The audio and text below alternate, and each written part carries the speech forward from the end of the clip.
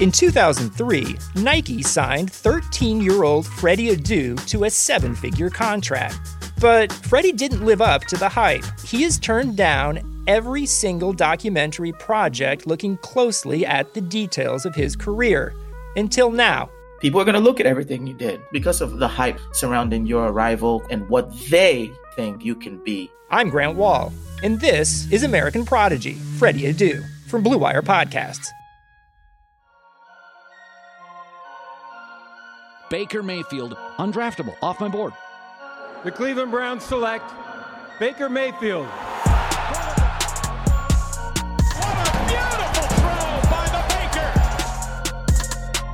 Nick Chubb! Hasta la vista, baby! Touchdown!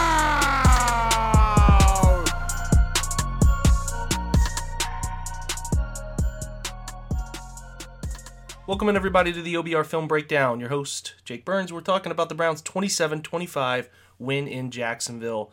I do hope you guys have had a great Sunday evening and a great victory Monday morning as you may be listening to this podcast, drink your cup of coffee, or on your drive into work. Hope it finds you well.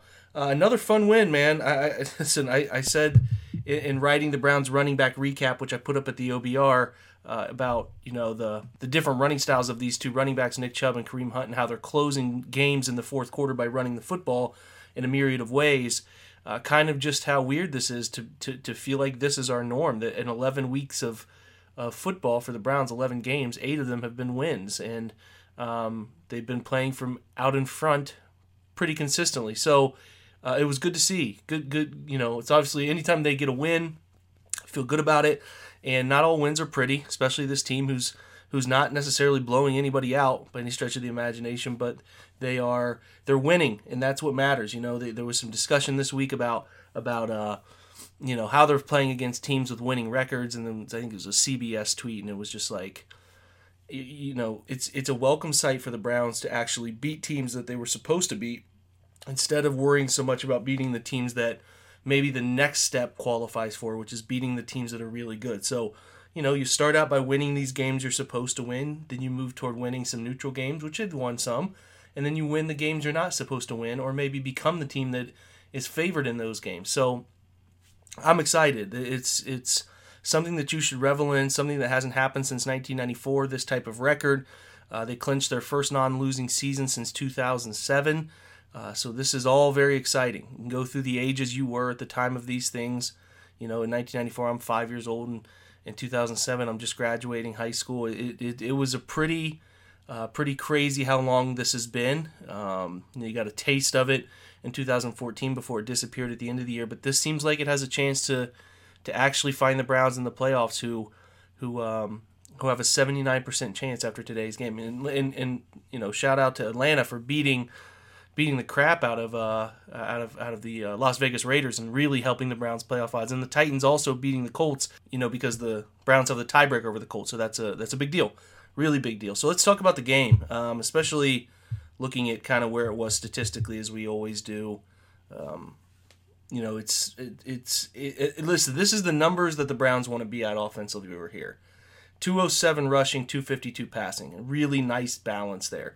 About 275 is the sweet spot for passing. A couple throws Baker missed, they easily get to 275. Probably in that fact makes the game less close than it was, but nonetheless, pretty close to where they wanted to be. Baker, 19 of 29, 258. Some really fun Pro Football Focus statistics of the last 5 weeks are going to come out tomorrow. Talking to a good friend of mine there, John Costco. Those numbers are going to come out tomorrow. Pay attention. You're going to like what you hear about Baker Mayfield recently. This 4th game in a row with no interceptions. You like to see that. So 2 touchdowns, no interceptions. Nick Chubb, stellar performance, 144 on the ground, only 19 carries, a touchdown, only along at 29, so that tells you yards per carry. Pretty consistent throughout the game. Kareem Hunt, 10 for 62. That's the ideal split between those guys. 19 carries to 10 carries, in my opinion, pretty dang strong. And 200 rushing yards. They've done that multiple times this season. It's a great formula for this team to win games, and they can get that sort of production. Also, speaking of production, Jarvis Landry, 8 catches, $143 and a touchdown. He was phenomenal. Due for that type of game was tough cover, creating yards after catch, all the good stuff you want to see. Nick Chubb had 3 for 32. Nice screen game from Stefanski. I should note that. That's very important. Very, Very good screen usage, I thought, for the first time this year. Nick was heavily involved. Obviously closed the game with that screen game. A big completion there on third down. That was fun to see. Kadero Hodge goes 3 catches for 31. Rashard Higgins has 1 for 15. Should have had a touchdown. I'm sure Baker would admit that. Austin Hooper 2 for 13 and a touchdown. Harrison Bryant 1 for 13. Look, Harrison Bryant's got to stop turning the football over, man. He's 2 fumbles now that are a problem, and this can't become habitual for him. He's a good young player. I'm very high on him. I think he's a good young player, but he can't fumble the football. Certainly has to catch that football in the end zone as well. Not his best game. Certainly a rookie-type performance from him. Stephen Carlson had 1 catch for 11. Taywan Taylor had 1 target his direction. That was a drop on the sideline. I'm sure he'd like that back, his first action of the season. On the defense, no sacks, unfortunately. Taking away a sack from the Adrian Claiborne, Olivier Vernon sandwich that happened at Mike Glennon's, I guess, behalf there that gets flagged. It's just unfortunate. It's really hard when you think about, defensive ends are trying to do one of the hardest jobs in pro sports, which is beat athletic, nimble, 300 plus pound offensive tackles. They're going full speed to beat them off the edge, and then they have to throttle down somehow.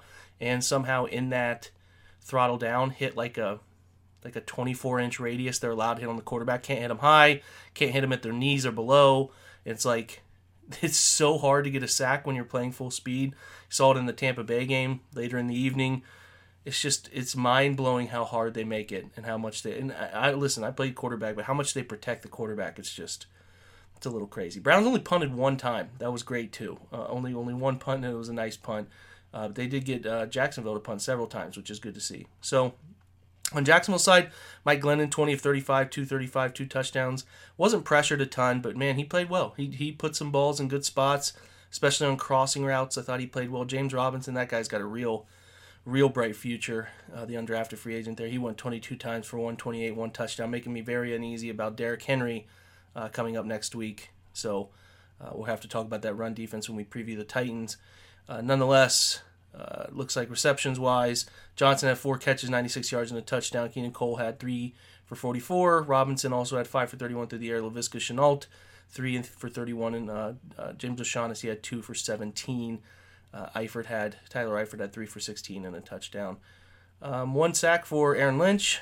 Defensively, Smoot had a sack for them as well. 2 sacks on the day. On that first drive, unfortunately, had to empty the very first play. Wyatt Teller...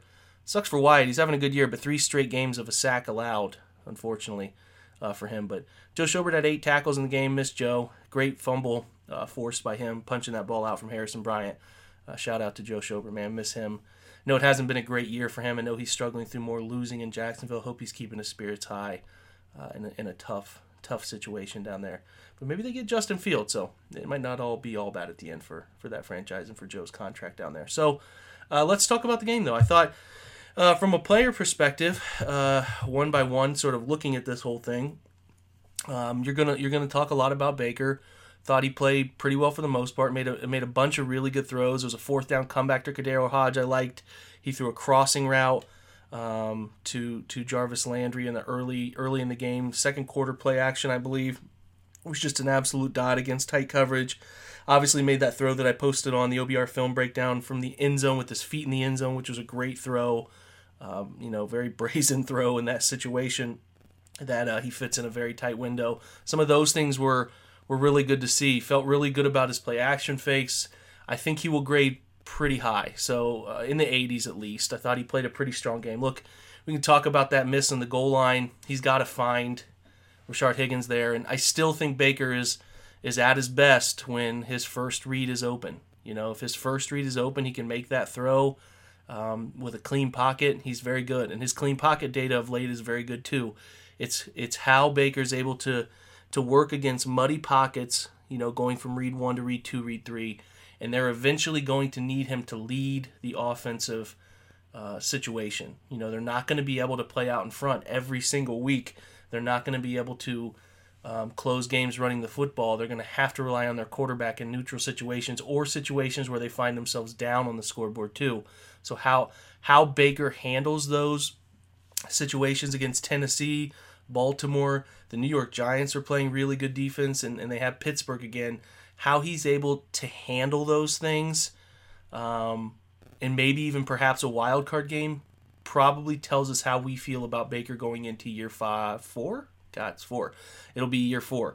So there's still a ton to be determined about him. He played winning football is what I coin it as. But that's just how I call it. Did the quarterback play winning football or not? I think Baker did. Missed that throw in the goal, and like I said, has to find it. He was too late finding, clearly 3 beats late finding Higgins. It should have been an immediate throw once he saw Joe Schobert in the slot, turn to cover the slot fade there, and the run under, a little arrow route is what they call it. When that thing's open, you got to throw it right away, and unfortunately missed it, and then his footwork got sloppy as guys were falling into his face and threw it high. So it's an ugly miss, and the next throw on the rollout to Jarvis Landry is an ugly miss too. He's got to complete that throw on the run because that's a touchdown too. So, those 4 points in the matter of this game where Jacksonville has a chance to go for 2 and tie the game are very, very important, and unfortunately he missed those. And, his tweet, which I thought he handled himself well with that tweet, was good to read, that he knows he misses them and he's going to make them. He's convinced he's going to make those plays in the future. So good to read and take ownership of that situation. Before we talk a little bit more about this game, I'm going to talk about Indeed.com, which is doing great things in the job industry. We already know that 2020 has reshaped how we work. It's almost over. Businesses across the globe have been challenged to be their most efficient, which means every hire is critical, and Indeed is here to help. They're the #1 job site in the world with more total visits than any other job site, according to ComScore. Indeed helps you find quality candidates quickly so you can focus on hiring the person you need to keep your business going. Unlike other sites, Indeed gives you full control and payment flexibility of your hiring. You only pay for what you need and can pause your account at any time. There are no long-term contracts. And Indeed's new way of matching you with your candidates instantly delivers a short list of quality candidates whose resumes on Indeed match your job criteria that you can contact the moment that you sponsor a job, making Indeed the only job site that can move as fast as you do. Right now, Indeed's offering our podcast listeners a $75 credit to boost your job posts, which means more quality candidates will see it and see it fast. Try Indeed out with a $75 credit from Indeed.com/BlueWire. It's the best offer they have available. That offer's available through December 31st at Indeed.com/BlueWire. Terms and conditions do apply. Make sure you check those out. Also, going to talk to you guys about our good friends at BetOnline.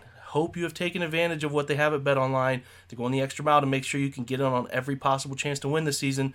Spreads, totals, team, player, coaching props. BetOnline gives you more options to wager than anywhere else. Get in on that Adam Gase as the next coach to be fired gambling line that's out there. You can get in on individual player lines. Jarvis Landry, you took the over on receiving yards, you won big money. Maybe you do college football parlays. It's all there for you to do, and you can get in on wins, division, championship futures. All that stuff still available too. Take advantage of all the great sign-up bonuses. Don't forget to use the promo code BlueWire at betonline.ag. That's BlueWire, all one word. BetOnline, your online sportsbook experts. So we have to talk about a couple things, which is Kevin Stefanski play calling. Great question in the Ask the Insider section that came up about they're struggling a little bit on first possession productivity. It was noted that last year Freddie Kitchens' offense very solid, performing in the opening script, and from after the opening script for Freddie it fell apart. So I think the Browns have been. The question is, why are the Browns struggling this year, it feels like, on opening scripts? And some of it, to me, is I don't think they're predicating their entire approach to the game on those 15 plays. Well, I think Freddie's offensive structure relied a lot on that opening script and what can we do to take advantage of the weaknesses we know are there.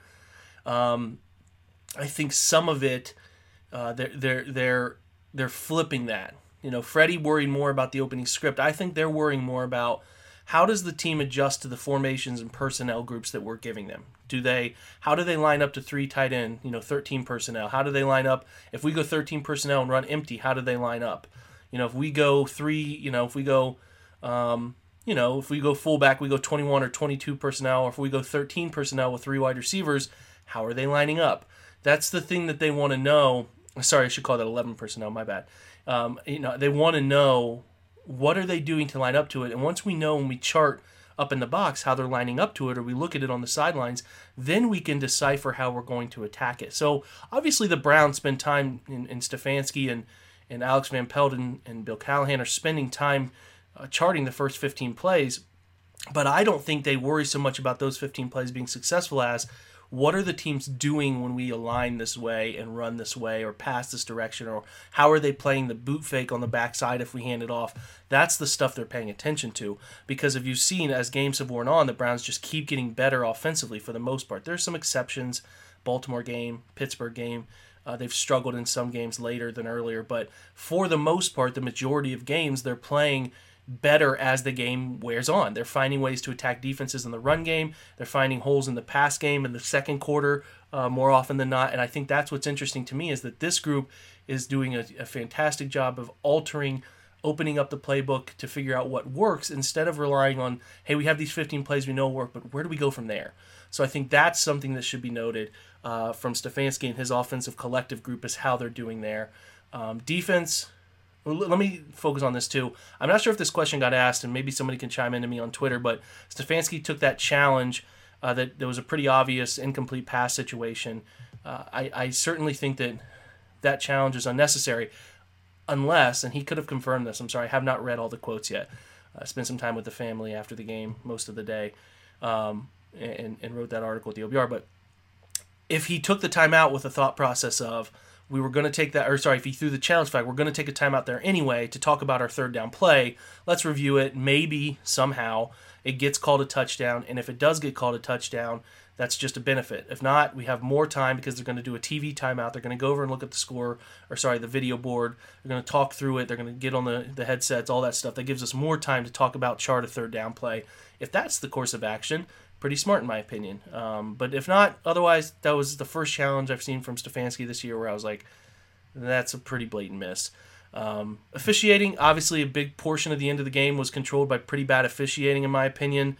It was really nice to see the Browns flip the script and come out of a game where it could have gotten really weird. It did get really weird, with some officiating gaps, especially looking like that football was clearly at the chain link to get the first down, but whatever. I was pretty stunned that they didn't give it to him. I was watching it on silent, and I was like, oh man, he barely got that, and then they pointed the other direction. I was confused. So maybe the down the line view, which we didn't get perfectly, maybe shows us that they didn't get there. I don't know. I thought the hit on Vernon, unfortunate. I just thought a lot of holding calls they got wrong. Okay, let me say it this way. Holding's been called in a weird fashion this year. I don't know that they necessarily got him wrong, but I thought they were getting a little ticky-tacky with Cleveland.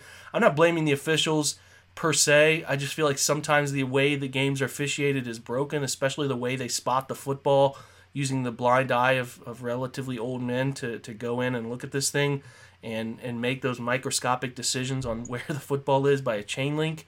It's just kind of interesting, and I just didn't agree with some of the flags. So, you could pick apart the officiating. I was pretty irked at the time, but from my standpoint, it was nice to see the Browns rise up and win a game like that, where traditionally it would be Browns being Browns and lose that type of football game. The Jags come back and tie it. Maybe they lose it in overtime, something like that. They're overcoming it, which is good to see. I thought the defense played relatively okay. I thought Mike Glennon made some really nice throws. Listen, they're going to be bend but don't break defensively. They're missing Ward. Maybe they get back Myles Garrett this week. We'll see. But Ronnie Harrison, I think he broke his collarbone. We're going to see if that comes out. They're down bodies, man. They're down some of their best players right now. They have to be bend but don't break. And I'm a little worried about Tennessee coming up this week, because that's not a bend but don't break team. They're really good offensively, especially with A.J. Brown, Derrick Henry rolling, and Ryan Tannehill. The Browns didn't face a real quarterback threat like Tannehill has been for them when they came to Cleveland week 1 and dominated in 2019. Now we see them with an actual quarterback. It gets more challenging. Still, the Browns are going to have to put up points. But, shout out to the defense today. They made Jacksonville punt several times. They played bend but don't break, held them to field goals for the most part, made the play in the end zone. It's an average group of players, man. It's a group outside of Myles, outside of Denzel, an average group of guys. And you could say Ronnie Harrison was getting on the path to being a pretty good player in that secondary. It's unfortunate if he did break his collarbone, but we'll see. MRI should come back out today. If you're listening to this on Monday morning here, should come out today. But they just have to find a way to hold teams to field goals when they can and create 2 or 3 punts a game and maybe create a turnover, punch the football out, or an interception. They didn't create any turnovers in this game, unfortunately, but they were able to win it. So, that says something about this group to have turned the football over like Cleveland did, not create any turnovers, and still come out with a win. So I know it's not pretty. I know we all want the defense to be better. There's going to be reshaping done there in the future, but for now, keep playing that bend but don't break style and create opportunities for your offense to put points on the board. They won the yardage battle 459 to 375. Should be encouraged by that. I am. Again, we're going to break down games the rest of the way that the defense is going to be a problem, and it's just the fact of the matter, man. That the coaching quote, the Jimmies and Joes they're not that good. So they're not above expectation level. So there's going to be games where they're just going to get worked. So hopefully they can minimize how many times we see that. So it should be an exciting challenge with Tennessee coming up this week. It's an 8-3 battle. Two teams, like I said, they're 8-3. Could be a game that's flexed into a 4:25 primetime. Could be a Sunday night flex. Maybe not. Who knows? It's to be determined. It'd be a good opportunity for someone to get some good ratings ahead of the Browns Monday Night Football matchup with the Ravens. So hopefully you enjoyed this pod. Hopefully you enjoyed the article posted at the OBR. Try to get more content up this week. Try to keep this thing rolling. Keep giving you perspective of what's going on. Join us at the OBR 75% off offer right now, which is just crazy. Take advantage of it. Ask the Insider. We have great discourse. I really, really want to get a Baker Mayfield video posted this week. My wife and I are in the process of trying to buy a house. It's been crazy going through this process. It's taking a lot of time. Hopefully it can work out this week. Fingers crossed, but it's taking a lot of time, but I want to try to set aside some time because there's a lot of stuff to discuss about Baker this week that I would love to get posted, and maybe we'll try to do that Tuesday night at the OBR YouTube channel. Keep your eyes out for that. Otherwise, please drop a subscription to this podcast and a review. Always, always, always appreciate that. And join us at the OBR where we have some great stuff going, and hopefully you can find a way to be a part of this little family we have. So otherwise, thanks for joining us. Enjoy your victory Monday, guys, and as usual, go Browns.